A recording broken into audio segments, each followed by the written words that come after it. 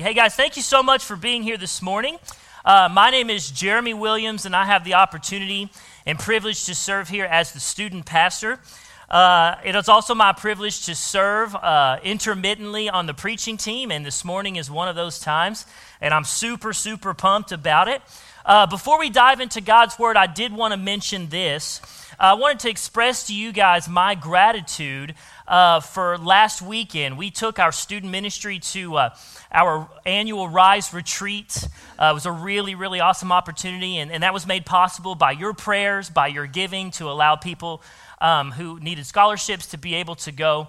And it ended up being just a really cool time to see God move in their life. And so I wanted to express that gratitude to you from the get-go. And so we're going to go ahead and dive in. For the last several weeks, we have been in this series called The People of God, in which we have explored how God uses certain individuals in the Bible to accomplish His will. Right? We've looked at people like Adam and Noah and Moses and Abraham, Joseph, David, and a few other people. This morning, we're going to wrap up this series as we look at another Old Testament character by the name of Esther. What do you know about Esther? A lot? I better be on my toes then. Holy moly, here we go. Before we dive in, though, I want to just set up this morning by asking you this question. Have you ever asked yourself, what purpose does God have for my life? Have you ever asked yourself that? What purpose does God have for my life? To take it a step further, have you ever been experiencing a really tough time in your life and you wondered where God was? Probably all of us, right, have been at that point. You know, you've looked around, you don't really know what's going on, and in your mind, you just didn't feel like God was there.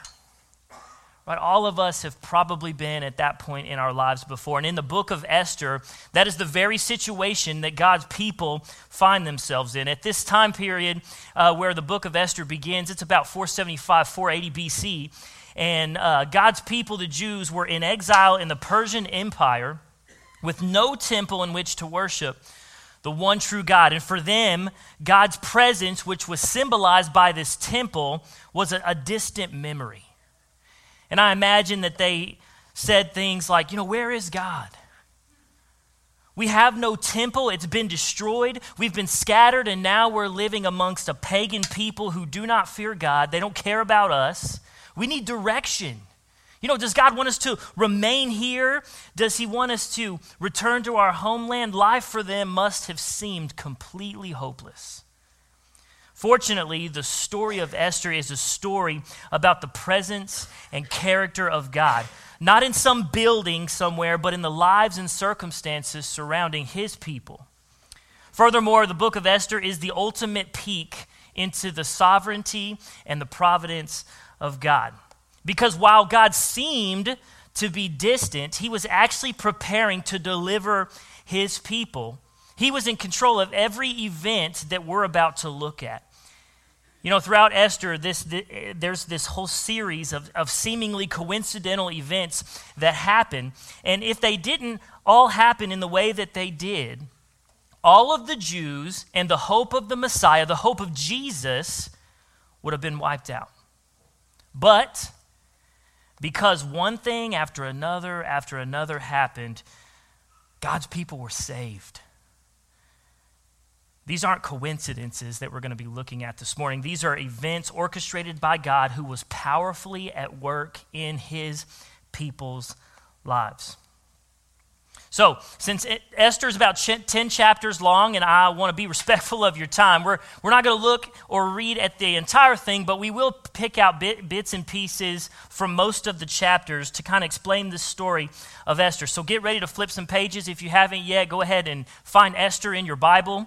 And we're going to have the verses on the screen for you, and I'll let you know where we're going to be reading. Before we do get started, I would like to pray just to set up our time together this morning. So let's pray. Father, thank you for today.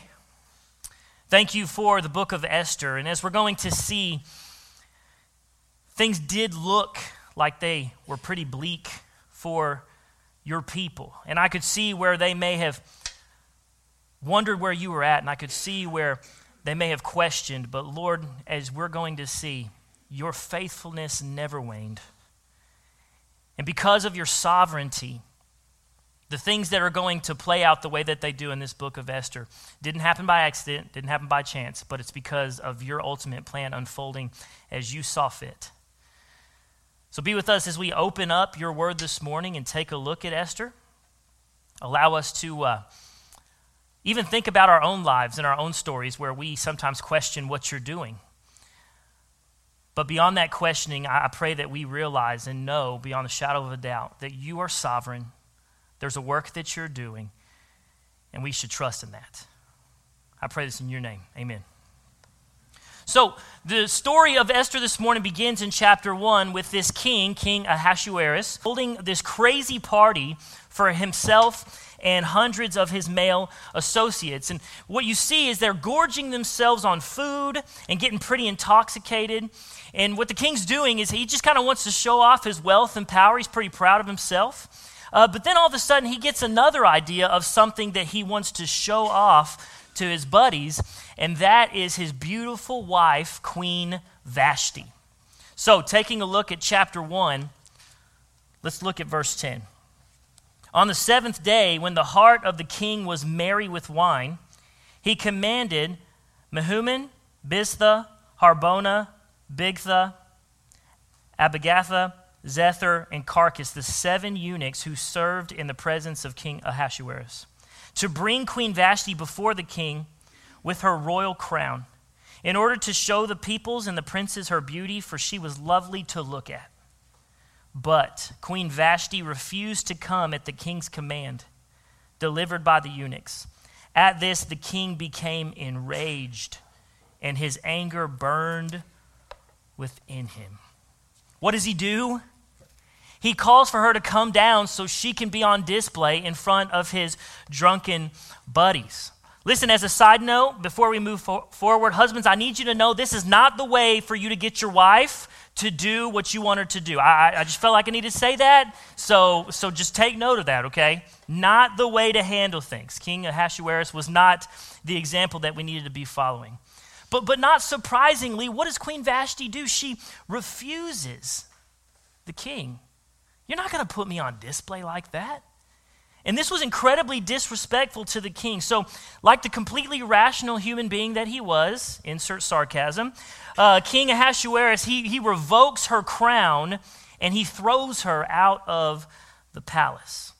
Furthermore, he decides that he's going to hold a beauty contest in order to see who his next wife is going to be. Like I said, real smart guy. And you know, believe it or not, God is actually sovereign in this moment. You know, when the king gets drunk and he makes this inappropriate invitation to Queen Vashti, we don't typically say, wow, God was really at work in that situation. But without God giving Vashti the courage to stand up to these men who wanted to use her, to persecute her, to dehumanize her, the king would have never heard of Esther, and she would have never been put into a position to eventually save God's people. You realize that? And the same is true for us. And by that I mean that God is sovereign when others want to use us for their own personal gain or satisfaction. You know, everyone in this room has likely experienced being used or betrayed, perhaps by even someone who was close to us. In those moments when we do experience this, we have to believe that God is still in control. He's still with us. He has not left us alone. He cares about us, and he is sovereign over our futures. So when others make fun of you, when they betray you, when they use you, when the person you think that is the closest to you decides to do something that is so hurtful that it just rips your heart out, remember that God is in control. When we give control of our future to God instead of allowing others to influence our future, then we will never go wrong. Let's take a look at the next chapter, starting in verse 15. When the turn came for Esther, the daughter of Abihail, the uncle of Mordecai, who had taken her as his own daughter to go into the king, She asked for nothing except what Haggai, the king's eunuch, who had charge of the women, advised. Now Esther was winning favor in the eyes of all who saw her. And when Esther was taken to King Ahasuerus into his royal palace in the 10th month, which is the month of Tebeth, in the 7th year of his reign, the king loved Esther more than all the women. She won grace and favor in his sight more than all the virgins, so that he set the royal crown on her head and made her queen instead of Vashti.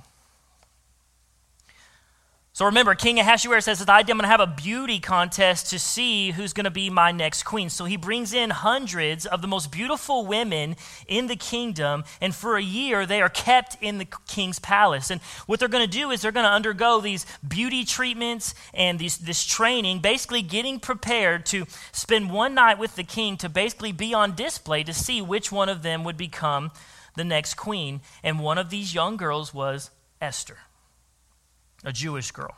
And a little further up, actually in verse 7, the Bible says that Esther was lovely and beautiful. This is what attracted the king to her. You know, I think if the king was attracted to smart women, then God would have made Esther the smartest person in the kingdom. I think if he was attracted to girls who were really good at making baskets, then she would have been the best basket maker in Persia. Why does that matter? Because God made her exactly who she needed to be in order to accomplish his purpose. If she wasn't stunningly beautiful, it is likely the king would have tossed her about and God's people might have been annihilated. But that's not what happened. The sovereignty of God prevailed again, and it's going to keep doing so over and over and over again as Esther unfolds. You know, eventually Esther was made queen. King Ahasuerus made her cousin Mordecai a palace official. It was God who placed him there for this reason. God is sovereign not only in the position that Mordecai occupies, but he is also sovereign over the exact gate that Mordecai is going to be chosen to guard. Let's take a look at chapter 2, verse 21. In those days, as Mordecai was sitting at the king's gate, Bigthan and Teresh, two of the king's eunuchs who guarded the threshold, became angry, and they sought to lay hands on King Ahasuerus. And this came to the knowledge of Mordecai, and he told it to Queen Esther. And Esther told the king in the name of Mordecai. When the affair was investigated and found to be so, the men were both hanged on the gallows, and it was recorded in the book of the Chronicles in the presence of the king. You know, while it may seem that Mordecai just happened to overhear this conversation, I need you to know he didn't just randomly hear this conversation. God wanted him to hear it, and he made it happen. If God had not been present in this, if God had not placed Mordecai in the position to overhear these two eunuchs talking, then Ahasuerus may have been assassinated and everything could have fallen apart. You know, in thinking about our own lives, God has a reason behind every small and seemingly insignificant conversation and interaction that we have with other people. Have you ever thought about that? Right, we have conversations all the time, every day. Things that we think about, right, because people are closest to us that we have conversations with. But then sometimes we talk to people and we don't even think twice about it. But you know what? Every chance you get to talk to someone is a chance for you to share Jesus. Every chance you get to talk to someone is an opportunity to honor God, a chance to encourage them, to give them hope. Every chance you have to hear about someone who is hurting or who is lonely is a chance for you to pray and help them. Don't overlook the small encounters that you have with people throughout the day. These are opportunities for God to use you to make a difference in someone's life. Just like he used Mordecai to make a difference in the king's life. Next, let's look at chapter 3 as we read the first handful of verses together.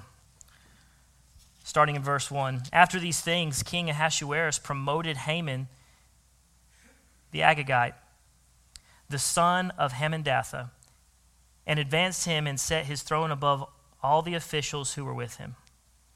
And all the king's servants who were at the king's gate bowed down and paid homage to Haman, for the king had so commanded concerning him. But Mordecai did not bow down to pay homage.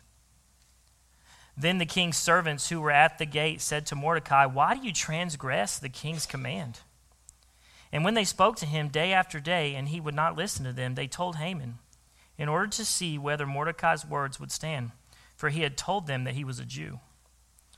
And when Haman saw that Mordecai did not bow down and pay homage to him, Haman was filled with fury.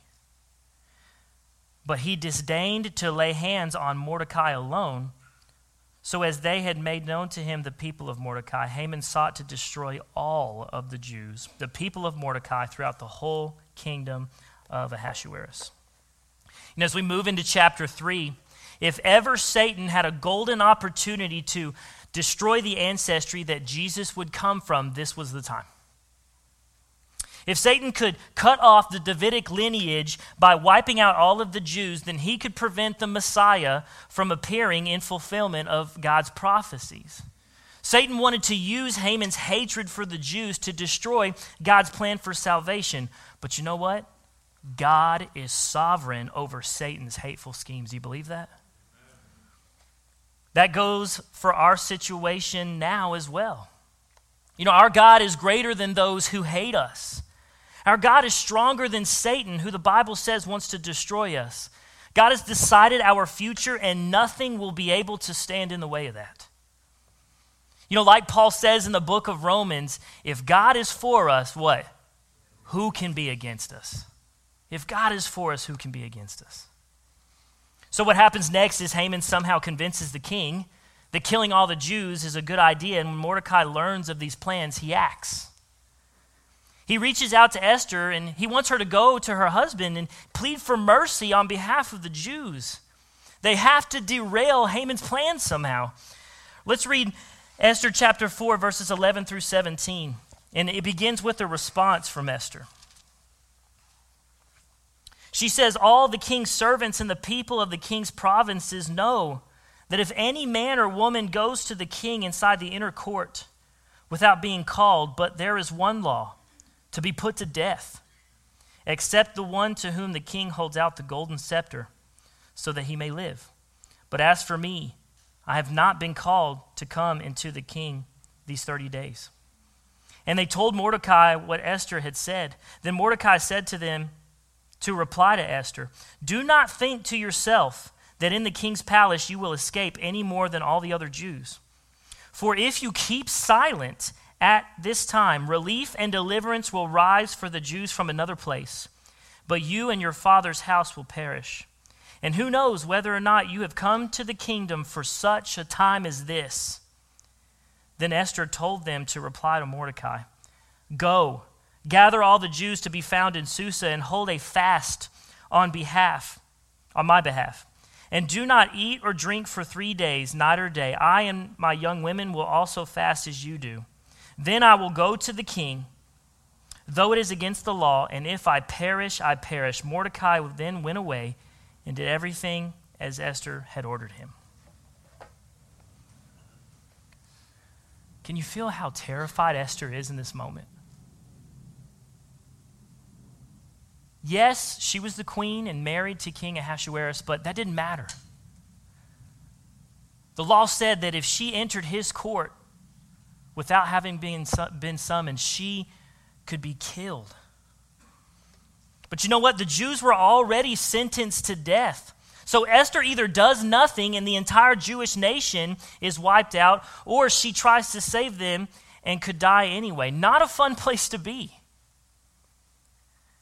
This is a pretty bad situation with seemingly no good options, and Esther, she's scared, she's afraid, she doesn't know what's going to happen.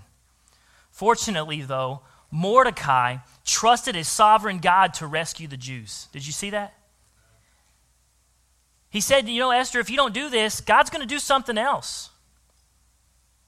I think he also knew, though, that God had promoted this previously orphaned exile, who's Esther, for a reason. It was now up to Esther to choose to have the courage to pursue that reason. And you know what? The same is true for us as well. The plans that God has for our lives, he has already decreed. And as he puts us into different places, into different positions, into different circumstances, we have the opportunity to have the courage to pursue whatever reason that he has us in that moment. The question is, are we doing that? Do we have the same confidence and trust in a sovereign God like Mordecai had? That's the question. You know, soon after her conversation with Mordecai, Esther, she decides to take that step of courage and sets up a meeting with the king and with Haman at a banquet the following day. Meanwhile, what you see, if you continue to read in Esther, is that Haman, he has set up this 75-foot pole that he intends to drop Mordecai onto in order to impale him the next day. Sounds pretty exciting. With all this going on, the king, he eventually goes to bed to try to get some sleep. Look with me at chapter 6, starting in verse 1. On that night, the king could not sleep, and he gave orders to bring the book of memorable deeds, the Chronicles, and they were read before the king. And it was found written how Mordecai had told about Bigthana and Teresh, two of the king's eunuchs who guarded the threshold, and who had sought to lay hands on King Ahasuerus. And the king said, "What honor or distinction has been bestowed on Mordecai for this?" And the king's young men who attended him said, "Nothing's been done for him." So what does King Ahasuerus do? He brings Mordecai in and he gives him the highest honor. And he totally screws up Haman's plan, which is awesome. You know, if the king had fallen asleep, he never would have read this historical account of how Mordecai had been instrumental in saving his life. And the following morning, Mordecai would have been murdered. And that's not all that happens. The next day, the banquet that Esther sets up takes place. And when King Ahasuerus hears from Esther, who is a Jew, that it is her and her family who Haman wishes to kill, he goes crazy on Haman. Look at chapter 7, starting in verse 6. And Esther said, "A foe, an enemy, this wicked Haman." Then Haman was terrified before the king and queen. And the king arose in his wrath from the wine drinking. This guy needs to chill on the wine, by the way. And went into the palace garden. But Haman stayed to beg for his life from Queen Esther, for he saw that harm was determined against him by the king.